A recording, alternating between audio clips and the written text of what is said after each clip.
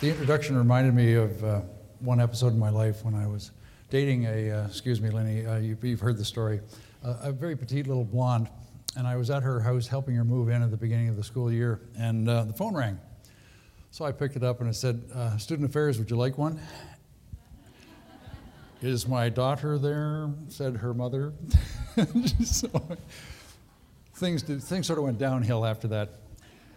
Anyway, things your supervisor needs to know, there are a lot of them, because we have not been lecturing as broadly as we should have been. Time just there just isn't enough of it around. So here we go. I want you to know about Malesthesia and ketoconazole in acne. Malesthesia is a little yeast, lives all over our bodies, everybody has it. And the problem is that some of us are allergic to it, and we're particularly allergic to it when it gets down in the holes. One of the things about medicine, I showed you this yesterday, you don't see what you're seeing until you see it, when you really see it. When you see it, it lets you see many other things.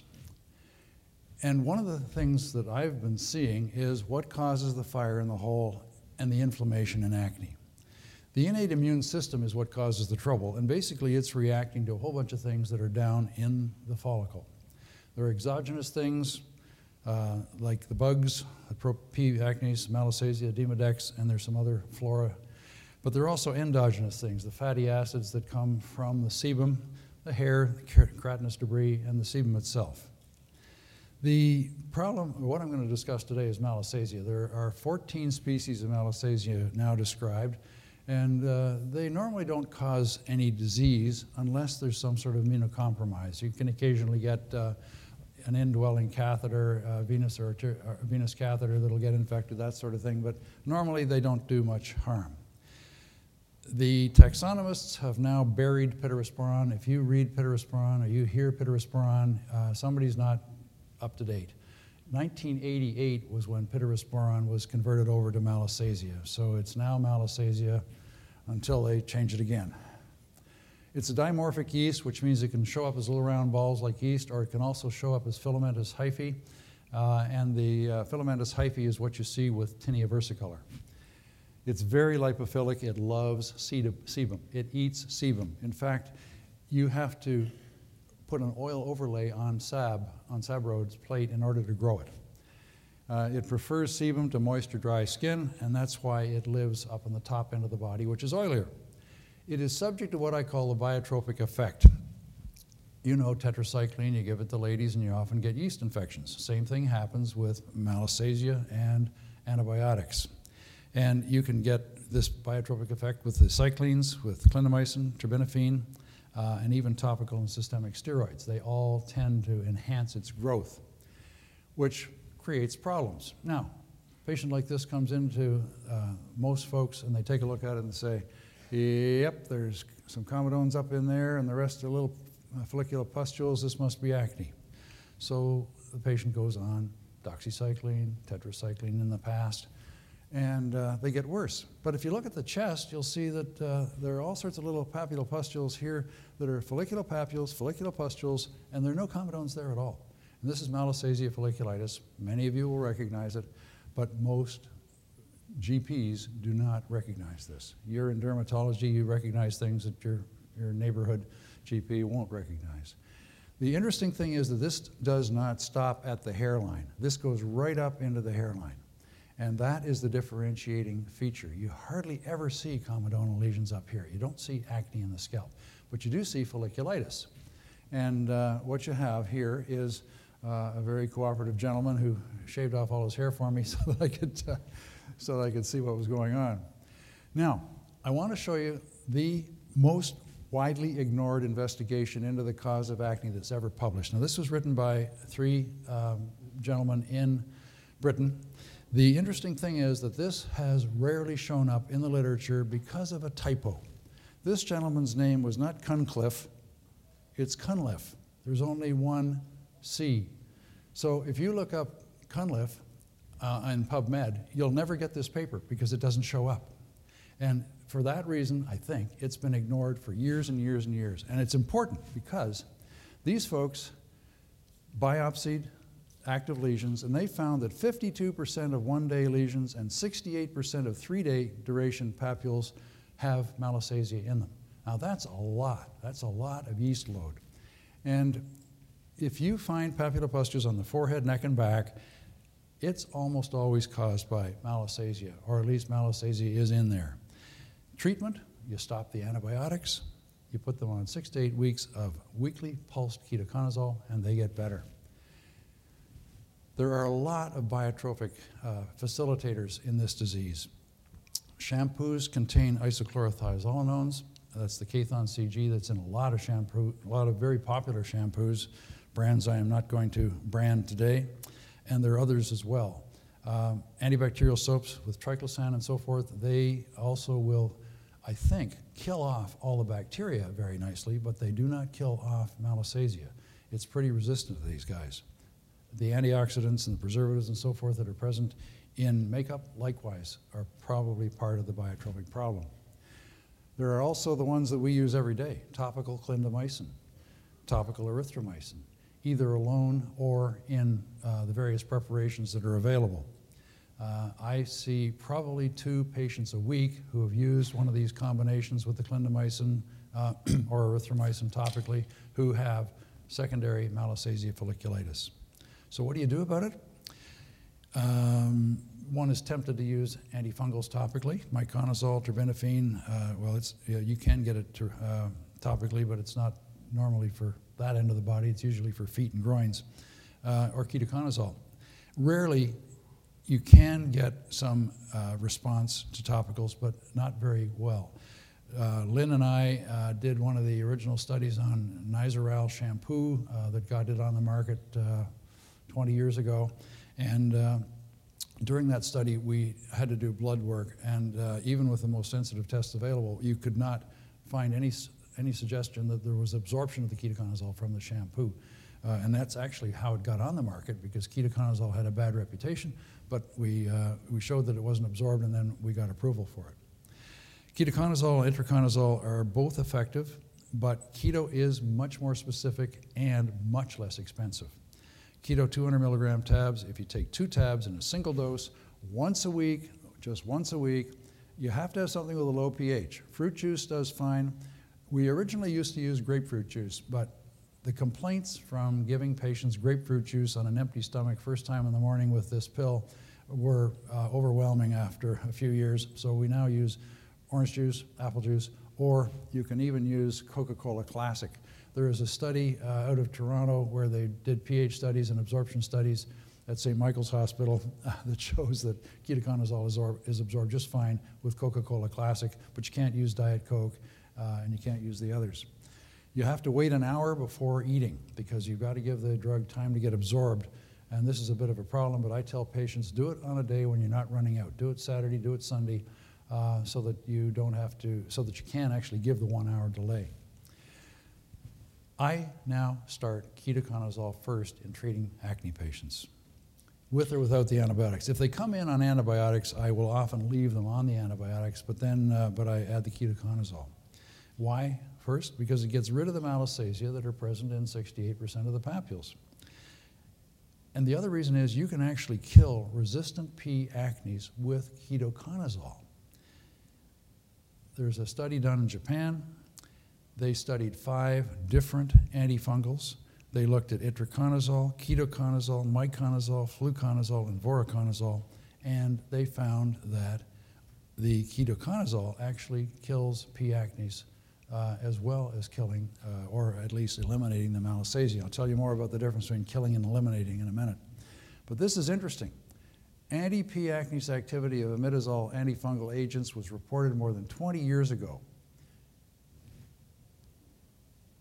Where are the guys out there selling you ketoconazole orally to get rid of P. acnes as well? This business is so industry-driven. Ketoconazole has been off patent for so long that you're not going to get a salesman coming around telling you about ketoconazole, and that's the problem. Why ketoconazole first? Well, there's a good reason. It works. And why instead of itraconazole? It's far cheaper, works with a once-weekly dose. I've got 15 years experience with it, and it really does the job. Also, because if you use antibiotics first, you get more Malesthesia. So don't do that. Ketoconazole first, then the antibiotics. This little lady came in very unhappy with her face. She had lots and lots of makeup on, trying to make herself look prettier. She's a pretty kid, so I put her on 8 weeks of ketoconazole. How about that? Isn't that something? Really, really, really quite amazing. 8 weeks. Here's her chest before. It always goes down the chest and on the back as well. When you see it on the face, always look at the back and the chest to see if they have the little pustules there. It's sometimes more obvious there than it is right on the face. But if they have it there, here she is later, back and forth again. Really remarkable. Now, how does ketoconazole work? It inhibits liver enzymes, and it is a very aggressive inhibitor of liver enzymes. So if you put patients on it every day, they will get their cytochrome P450, 3A4 enzyme system really, really, really compromised. So that if you put them on it all the time, they feel just punk. They just feel sort of yucky. And if you add other medications in that are not eliminated because this enzyme system is compromised, then you get toxic effects from that other drug, not from the ketoconazole. So it has a really bad reputation, and if you have a chance, take a look at the PI, the package insert. It's really quite scary. And the printout that the pharmacies give is likewise pretty scary, so I'll tell you a little bit more about that in a sec. Anyway, if you do it only weekly, it's not a big problem. The liver sort of says, I wonder what that was, and goes on about its business. But there's no buildup, and it works really well. You do get some upset stomach, fewer than 5%, but sometimes you have to limit therapy. And sometimes I will say, okay, forget about the apple juice, forget about the orange juice, forget about the Coke, just eat it with food and we'll see if we can get away with it. And usually that works. Resistance is rare. I don't think I've ever seen a resistant case. Where there is resistance and you ask, you'll find that there's lack of compliance, which is everywhere in medicine. How does it work? It actually modifies the effect of polys in the neighborhood. It inhibits polychemotaxis, and it depresses the ability of polys to kill bacteria and fungi, which is really kind of interesting. Why would it work when it's actually getting rid of the stuff that's supposed to clean up the fungus? Well, it's like this. I want you to think about this for a second. Time to build a concept. Think about pollen. If we spread pollen on all you guys here today, most of you, nothing would happen at all. But it's devastating if you're allergic to it. You'd be out of the room. The damage isn't done by the pollen. It's done by the friendly fire from our immune systems. And it's the same thing with Malesthesia. Malesthesia causes trouble exactly the same way. You may not be allergic to it, but I am, and so are hundreds of your patients. And if they are allergic to it, they will show up with a good-sized reaction whenever they go on antibiotics. So how does it work? You should think it should make matters worse, but it actually cools the fire. And that's job one, is to cool down the fire. And that's what ketoconazole does. It also inhibits the yeast's ability to evade phagocytosis. Yeast is a little round ball. It doesn't have any legs, doesn't have any arms, doesn't have any little hooks or grabbers on it, and yet it goes down in the pore. It'll stay down in the pore, despite the fact that it's in a flow of sebum that's going north. It hangs on down there in the pore and enjoys the sebum for breakfast, lunch, and dinner. And if you can interfere with its ability to hold on, it will be swept out of the pore. And there's evidence that shows that the stickiness of the yeast is inhibited by the ketoconazole. So you wait for the organism to be phagocytized or pushed out of the orifice, and you have to wait for the inflammatory reaction to die down. That's why it takes 8 weeks to get better. Now, if the patient's elderly and they have slow turnover, then you have to give a longer course. I started off giving 6 weeks. I now give 8 routinely because that covers the older folks as well. Sometimes the pharmacist gives you product information that scares the patient, so make sure the patient is fully informed before they go to the pharmacist. I have a handout for them so that they can counter the pharmacist's inaccurate information. Pharmacists may fail to provide full instructions, so I always get a whole instruction set, and there may be still some residual bacterial folliculitis left behind, so you still have to treat that. So you can kill all the yeast, but you still have bacteria looked after. Long-term prophylaxis shampoos, the ketoconazole shampoo, the branded Nizoral was one that we did in the original study down here. But cyclopirox works. It's very expensive in the U.S. Selenium sulfide, the 2.5% lotion, is somewhat expensive. It compares favorably. In fact, it was the control that was used in this study. And Selsun Blue with selenium sulfide works. Now, there are 15 Selsun Blue products on the market. Like neomycin, it's become a trade name. Neomycin, or Neosporin, sorry. Neosporin is a trade name. You can buy all sorts of things with the Neosporin label, but they don't have neomycin in them. They don't have Neosporin in them. They just happen to be used. They're using the name. And Selsun Blue is the same. Only 4 of the 15 have selenium in them, so you got to tell your patients, look for the one that has selenium in it. Malesthesia is everywhere. So you get it from your hats, your helmets, your hoodies, your headrests, your hairbrushes, and your husband. It's the H disease. So you have to be sure to retreat or keep them going on the prophylaxis, or they'll just get reinfected. If the shampoo routine is ineffective, then you go to the ketoconazole again. So now I'm going to ask if there are any questions about that before I go on to rosacea. Ma'am, we're in the red.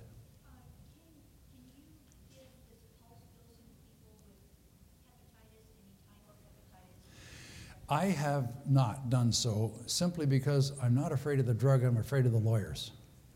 The drug really is remarkably innocuous when dosed on a weekly basis.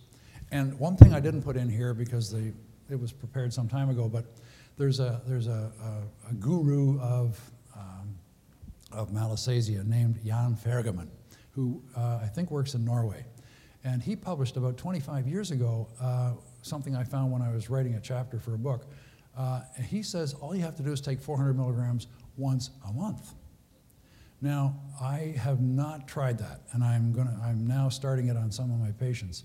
But once a month is certainly going to be close to innocuous completely. So there was another question? I have 2 questions. One, yep. Do we have to do a liver check first? I don't. And 2, is insurance cover this? Yes, it's a generic, and I've had no problems with it as far as insurance goes at all. Another question? What's the youngest that you would use it in, and do you reduce the dose for younger patients? I reduce the dose based on weight. I use 50 kilograms, which is 110 pounds. Below 110, I use 1 pill. Above 110, up to 220, I use 2 pills. And if they're over 220 pounds, I use 3.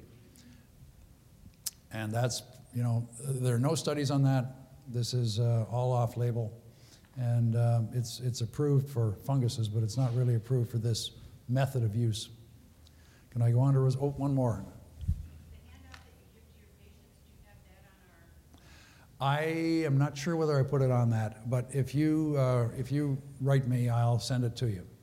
And actually, if it is on there, it's probably out of date because I recently rewrote it, so you'll get a fresh one. I'll go on to rosacea now. Acne rosacea is a problem because there are 2 parts of acne rosacea. There's the redness and there are the papulopustules. When you are managing the folliculitic component, that's basically part of reducing the redness and the inflammation. But you also have to look after the other sources of the erythema. So you've got to reduce sun exposure. These products here, the sunscreen products here that contain titanium and zinc, are superb for this. I have a lot of patients. There's one in particular called Face Coats, which I'm going to mention because I can't mention it generically here because that is the product that we use and that is the product that patients love. The other thing, broad-brimmed hats, big sunglasses. Think Jackie O sunglasses, great big ones that they're not just cool, but they involve the whole periorbital area. Now we're learning how to constrict the vessels to calm down the redness with oxymetazoline and brimonidine. They work, but we're not sure how much the brimonidine is going to be once it gets released. Limit vasodilators, obviously, watch out for the booze and the hot soup. And destroy the vessels with laser or IPL. Many of you will be doing that yourself in your clinics every day. I'm going to talk about managing the folliculitic component now because that's really the acne part. What you need to do is reduce the stimuli to plugging of the pores. So you manage stress, dairy, and hormones, same thing we talked about yesterday. These are folliculopilosebaceous units. They are under hormonal control, just like acne vulgaris, and you need to stay away from the hormones. You empty out the immunostimulant debris. There are all these keratinocytes and vellus hairs and sebum. Vellus hairs, I think, are a highly underestimated cause of problem. You all have had ingrown hairs at one point or another. Hairs are supposed to be on the outside of the skin, and if they get under the skin, they cause all sorts of inflammatory reaction. And I can't see any reason why vellus hairs don't cause the same trouble as a full-size terminal hair. But no one's studied it because they're sort of hard to study. They're little and they're everywhere, so they're a little bit like the Malesthesia itself. Everybody has them, but not everybody's really allergic to them or irritated by them. Then there are the flora, Malesthesia, P. acnes, Staph epidermidis, and the fauna, the Demodex follicularum. So you need anti-inflammatory oral and topical medications to look after all of these. Now, 80% of what I see as far as rosacea will usually go away just with one of the Metro products. Metro cream, Metro gel, Metro lotion. 80% after 8 weeks are essentially clear if they're good therapists. The other 20% are the ones that wind up in my office saying, I've tried Metrogel, I've been on Metrogel for 8 years and it doesn't work, and I'm still red, I'm still pimply, and yada yada. That's because Metrogel, even Galderma does not know what Metrogel does. Okay, I've asked them. They say, I want some science on this. Sorry, doc, it's an orphan drug. They resurrected it as an orphan drug and turned it into a huge moneymaker. That built Galderma. It's a drug that was used for vaginal problems, and that was it. For what is that little bug down there? Trichomonas. Yeah. Anyway, zero dairy, low glycemic load, spironolactone, hormone replacement therapy if necessary, and you got to empty out the immunostimulant debris. So a gentle retinoid, adapalene 0.1% cream is one of the gentlest out there. It's now generic, so you're not spending $200, $230 on a tube of cream. Eliminate the others, the flora and the fauna. The ketoconazole we can get rid of, we use ketoconazole to get rid of the Malesthesia. We use minocycline and doxycycline for the P. acnes, and minocycline for the staph, but also we use either elamite, which is pyrethrins, or stromectol, which is ivermectin, to get rid of Demodex. And the dose is interesting. They come in the last one, the stromectol, ivermectin, comes in a 3 milligram tablet because it's used for treating kids all up and down the Nile. You've heard of Nile Valley blindness. This is the treatment that's used by World Health Organization. There's one publication in which they discussed 2 million doses given, and they only had, I think there were 5 positive and negative reactions to it, upset stomachs and stuff like that. I mean, the stuff is remarkably safe. So we give one pill, one 3 milligram tablet for every 30 pounds. So if somebody comes in, they weigh 150 pounds, you give them 5 pills. But you got to give them 3 times. You got 5 pills this week, 5 pills next week, 5 pills the next week. And that will pretty much eliminate any scabies that they may happen to have at the same time, but it also does a nice job at eliminating the Demodex. Sometimes the elimination is very inflammatory, and you can get, as these mites die, they release antigens, and you can get a pustular reaction where they live. So it can be quite exciting sometimes. Now, what about the anti-inflammatory? That's the metronidazole, and I covered that earlier. So eliminate the flora from the fauna. This is another huge, interesting thing. The Demodex actually is infected with a little bacillus called Bacillus oleronius. It lives right down in the Demodex's gut. And patients have been shown to have a serum reactivity with an immune reactivity to the antigens from B. oleronius. So what you have to do is get the flora out of the fauna, and it's possible that metronidazole does that. We're not sure about that. It may be, but Galderma, again, doesn't know. They haven't done the work. Now, that's rosacea. Okay, we're on time. I want to talk about the really mean acne next. The really mean acne is acne inversa. And acne inversa is interesting because It's normally called hidradenitis suppurativa, despite the fact that it is suppurative, but it has nothing to do with the sweat glands, except secondarily. This is a disease of the folliculopilosebaceous unit. It is not a disease of sweat glands. So it's totally misnamed to call it hidradenitis suppurativa. It's like pyogenic granuloma. They're not pyogenic and they're not granulomas. I mean, there are names in our specialty that are ridiculous, but they are traditional and they have stuck with us for years. I want to just give you some basic anatomy here. Here's the sebaceous gland down here. We're going to talk about the junction between the sebaceous gland and the follicular portion of this unit. I'm also going to make reference to this area from here down as the pilar unit. This is the follicular unit. This is the sebaceous unit. This is the sebofollicular canal that goes in here. And down here is a thing called the bulge. This is where the stem cells live in the follicle. This is where if you pluck out a hair and you lose all your generative epithelium down here, that's where this comes from. And this regenerates whatever is called for depending on the environment. And I'll tell you more about that in a sec. Here's what a follicular unit looks like here.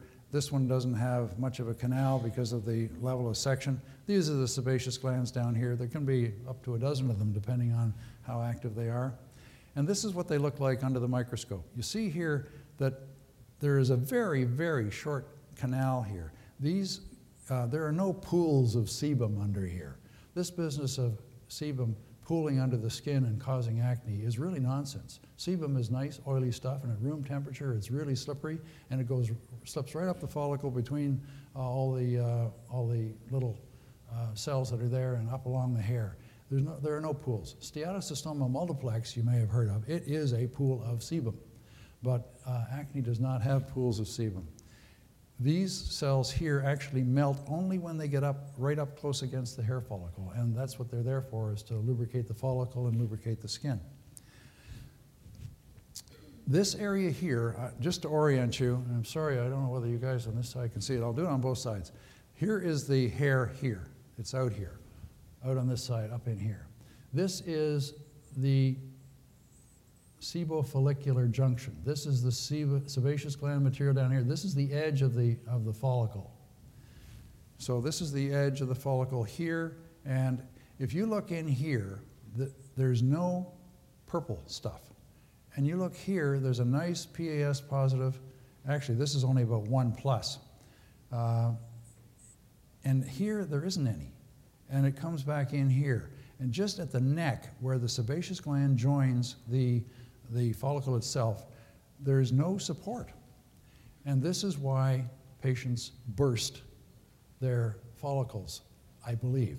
Now, there's a lot more to do on this, but this is the first time that we've ever been able to show a physical defect in patients with hidradenitis suppurativa where there's actually a loss of some sort of structure that normally would be there. Now, if you look at eccrine glands, the PAS positive material here is 4 times that thickness. And if you look at apocrine glands, it's the same. And if you look at the dermal, the basement membrane, it's about 4 times that thickness. So this is already attenuated here, but it's almost 0 here. And that's where it bursts. So it really is acne inversus because it's the inverse end of the follicle that bursts. So I'm quite happy with that name, even though it was found sort of accidentally.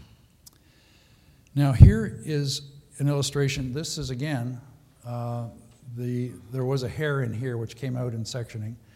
This is an intact part. You can see the purple on the edge. Does it project well enough? Yeah, you can see the purple line there. It's not really thick, but it's there. And over here, there's no purple line and all this inflammation. This is the inflammation that is the initial part of hidradenitis suppurativa before things burst wide open. So, just to run you through the pathogenesis of HS, acne inversa. The hormones cause retention hyperkeratosis. That leads to expansion of the duct. You get a strain on the limiting PAS positive basement membrane.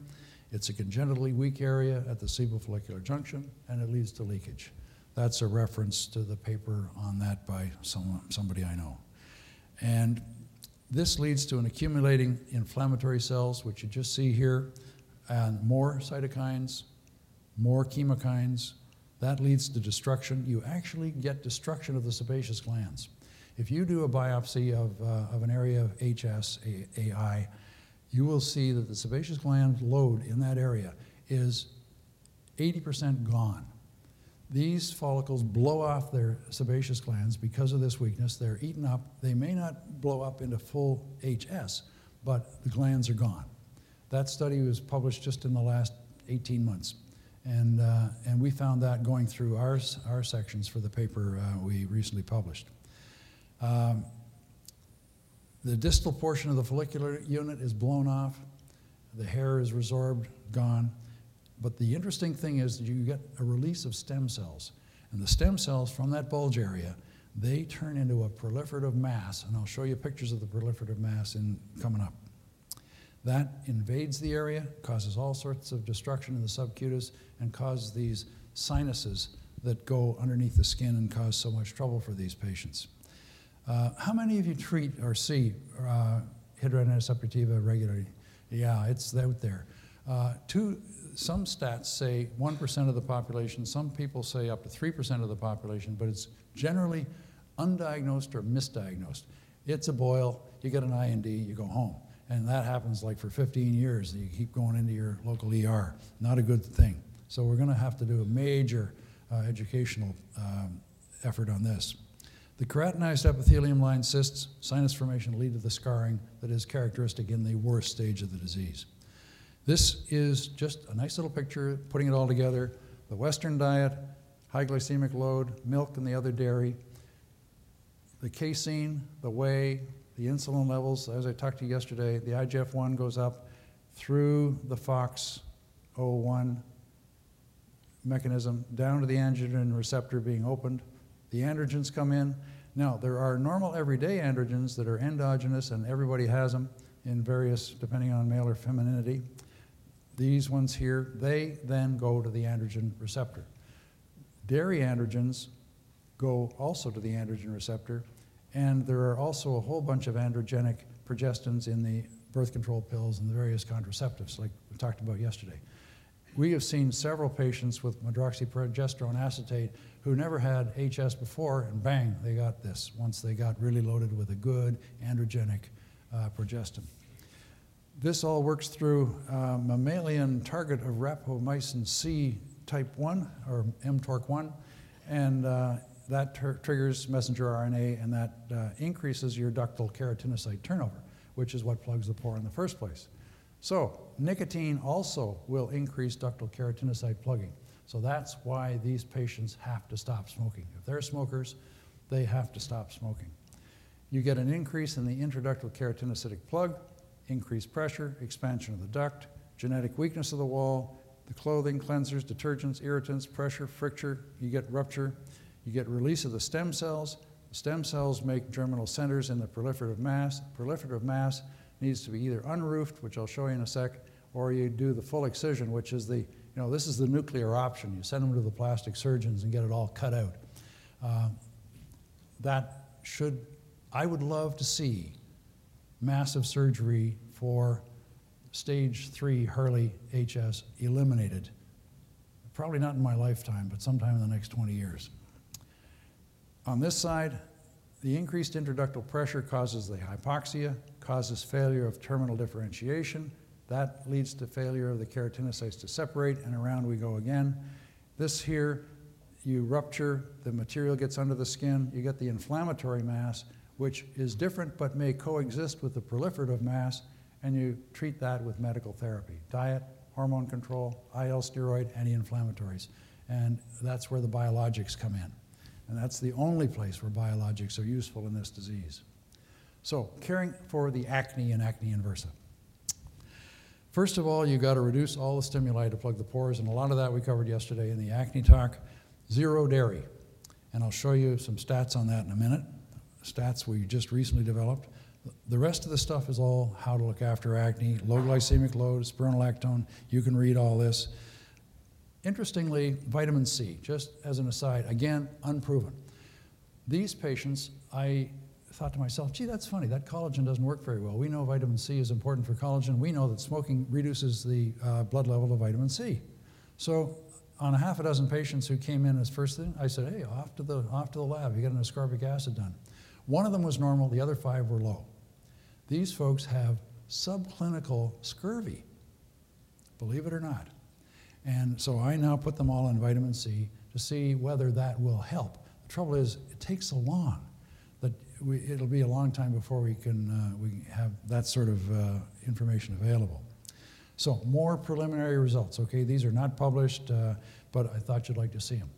We have dictated our notes for years, so we have a whole stack of Word documents. So we did a search for hidradenitis back to 1997. And we also checked our computerized billing records for 705.83, and we found 405 patients that we've seen over the past 15 years. We sent out questionnaires to them all. We got a lot of them back. We got 78 of them back. What I'm reporting on here is the first 75. In general, we use SurveyMonkey, which is a great little facility. The 66% of them got better or clear on the zero-dairy diet. Got clear and stayed clear, 24%. That's pretty good. That's a heck of a lot better than any of the biologics can claim. Better but not clear, but a little better. So 66% better or clear. 22% thought the diet really helped. And the interesting thing is that that advice only went out for the past, say, 3 years. So of the 405 questionnaires that went out, a lot of them didn't get that advice. The important thing is, though, that 0% got worse. And that's really nice. It's hard to beat. This is primum non nocere. And this is despite the fact they weren't all really dairy-free. Only 26% of them did 100% avoidance. Most of them were about 80%, and others were lower. But all of the ones who tried got better. Nobody got worse. So what else? Detergents. I was going to tell you a lot about detergents, but I'm just going to say one word: enzymes. There are enzymes in almost all the laundry detergents you use. They are really hard on skin. There is only one laundry detergent on the market that does not have enzymes in it. And it's called All Free Clear. It has a booth at the Academy meetings. And I mentioned the trade name because it's the only way out there, and it's the only way I can identify it for you.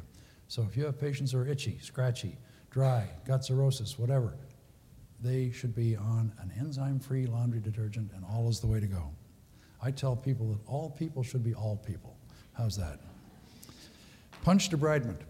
I want to show you this. This is Minion roofing, how to get rid of the new, fresh, hot spot in a patient with hidradenitis suppurativa.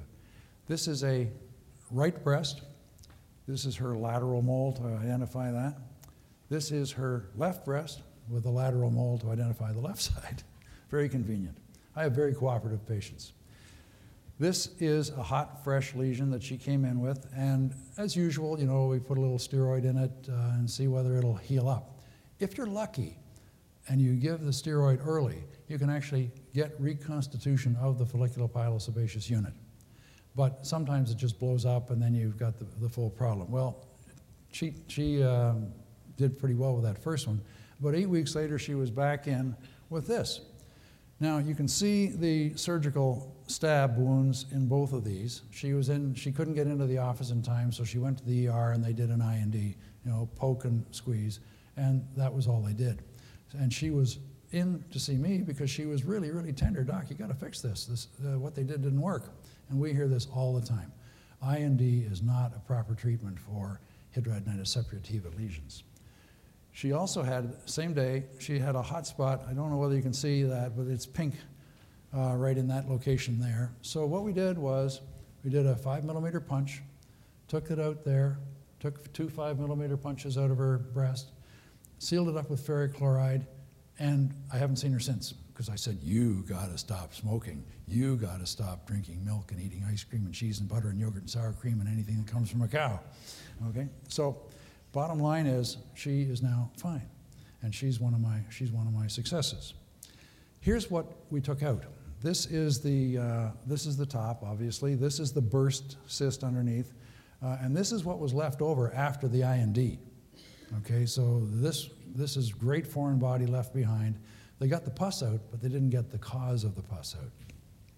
Here's another one, but this one here this is now trying to make a new follicle. This is the beginning of one of those sinuses, and that, if left in there, would just cause more and more trouble.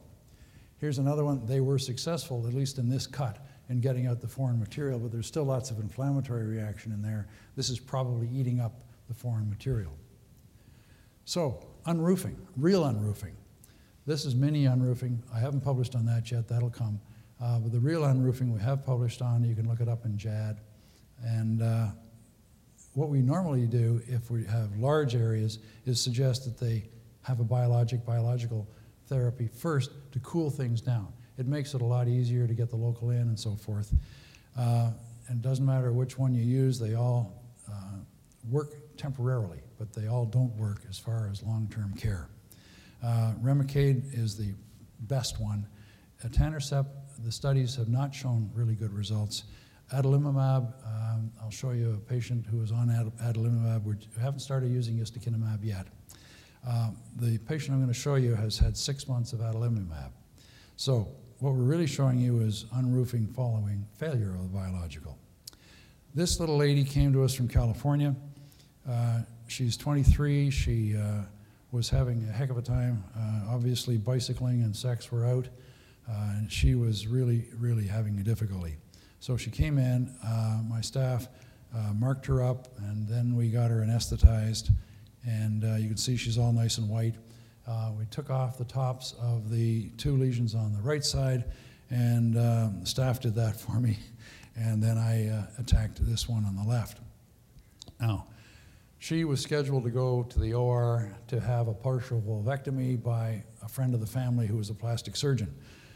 We intervened and did what I'm going to show you instead.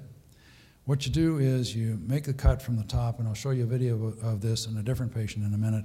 You put a probe in, and then you cut down on the probe so that you know you're into where the action is. Then you take some scissors and you just cut around the edges. You take off the flap that's over either side. Gradually, you cut back until it looks nice and clean. Now, that looks nice and clean. Looks like you could just leave it and it'd granulate in. But she was on adalimumab, so all the inflammation was gone. There was not a drop of pus during this excision, not a drop. And so what's this? Well, this is the gelatinous mass. This is the invasive gelatinous mass that tracks along the area of least resistance into groins, into buttocks, goes everywhere. And I'll show you what it looks like. You can curette it out. It looks like a jelly. It's sort of a pink, gloppy jelly. And you see I've gone along one side and I've flopped it over. This is the proliferative gelatinous mass of hidradenitis suppurativa acne inversa. Scoop it all out, gives you a nice clean base, and then you got to go clean up the margins. You see there's still some activity out here.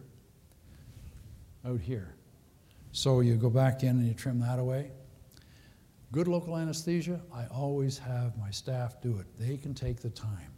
I'm always in a hurry. If I give you anesthesia, I'm going to hurt you. So I have patients take the time, the staff does it, and it works a whole lot better for everybody that way. A couple more spots removed, just cleaning up the little guys left around, and then you seal it up with ferric chloride.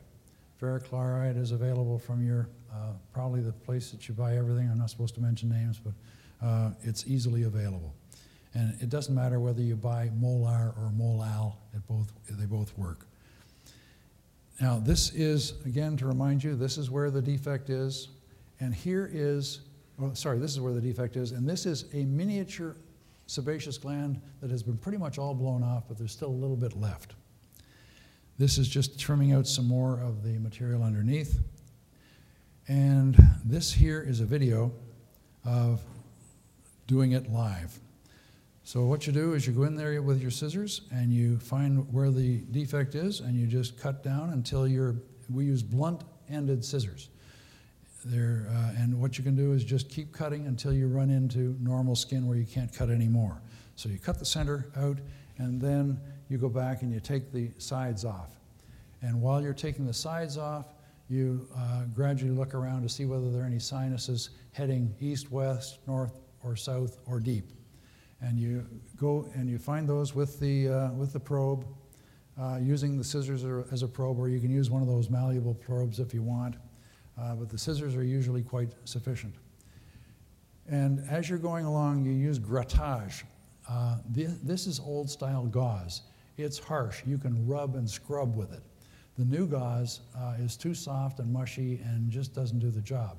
You can curette if you want, but sometimes it's better to, if you get into deep holes, it's better not to curette because there are nerves and blood vessels and things down there that you don't want to disturb. When you're cutting with scissors in this disease, keep your scissors parallel to the skin surface so that you don't go deep. Everything is fairly superficial.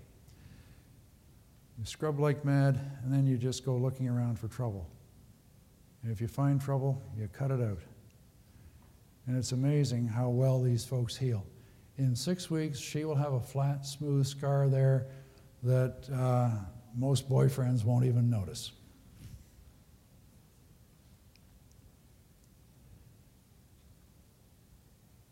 And I'll just, how far along are we?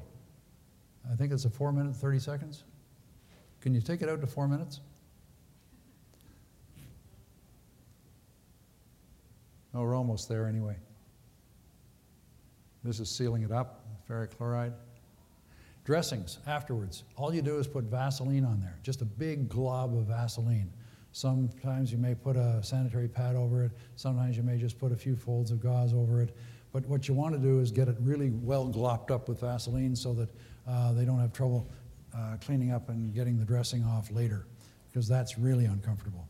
Most of these patients require no post-op anesthesia. I had a truck driver that we did from the middle of his buttock down into his perineum. He's a transcontinental truck driver. He took his tub of Vaseline, he went back to work, and he healed up in about 4 weeks, never lost a day of work, despite having a wound that was 5 times the size of this young lady's.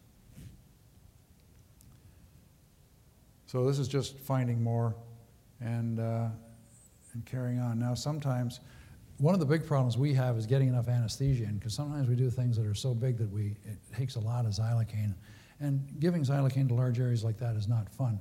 So we're presently negotiating with the local plastic surgeons, teaching him how to do it so that they can do it in an OR under proper anesthesia. We don't worry about sterility much. There's already a lot of infection in these areas. And the ferric chloride is a very good styptic and antiseptic, so that there's nothing going to grow once the ferric chloride is in there. So I think I'll just go on to the next one and talk about where we're headed. IND is not a treatment for this disease. It's a surgical therapy for a temporary emergency relief of pain. If you have an opportunity to do an IND, you really should convert that opportunity into an unroofing, whether it's a punch or the full unroofing. Try to avoid steroids and all the other heavy-duty therapy. Yes, you can put patients on triple antibiotics, but the triple antibiotic therapy that was used, all 3 of the antibiotics were anti-inflammatories. So again, you would get rid of the inflammation, but you're not going to get rid of the inflammatory mass. Oral anti-inflammatories are useful, topicals are useful, but biologicals are not a treatment for AI. They don't stop the disease. They're useful for short-term suppression. They also offer false hope. And that's not just false hope offered to the patient, it's false hope offered to the doctors. If you're prescribing this in the anticipation that you're going to make patients better for once and for all, you've been deluded. So just try to remember that it's a useful tool, but it's not the one and only, and it's not a successful tool. If you'd like to look up, remember I showed you yesterday this business about the role of FOXO1 and mTORC for Western and diet-induced acne. Same thing for hidradenitis suppurativa. And the same thing for many of the things that are used in HS are also governed by the FOXO1 and mTORC1 pathway.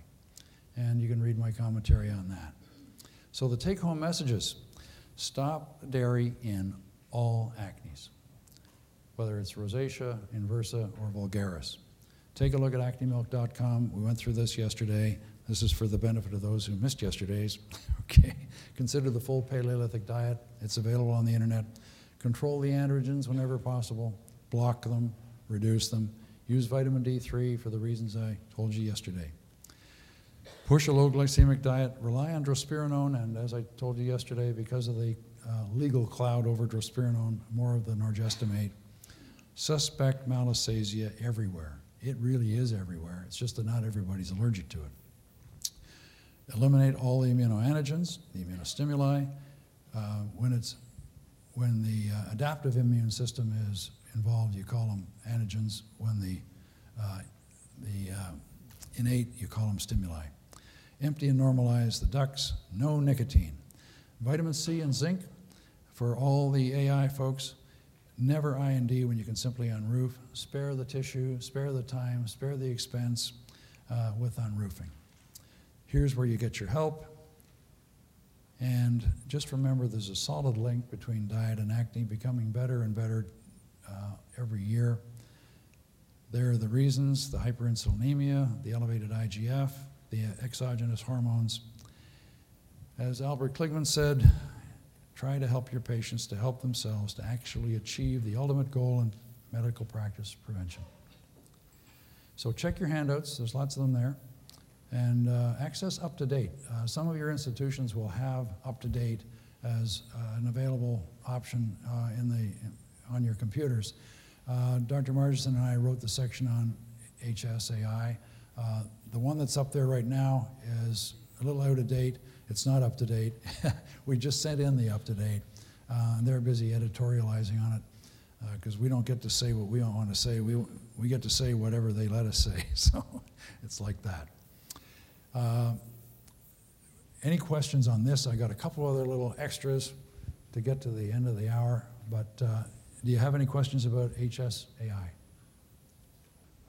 Thank you all very much.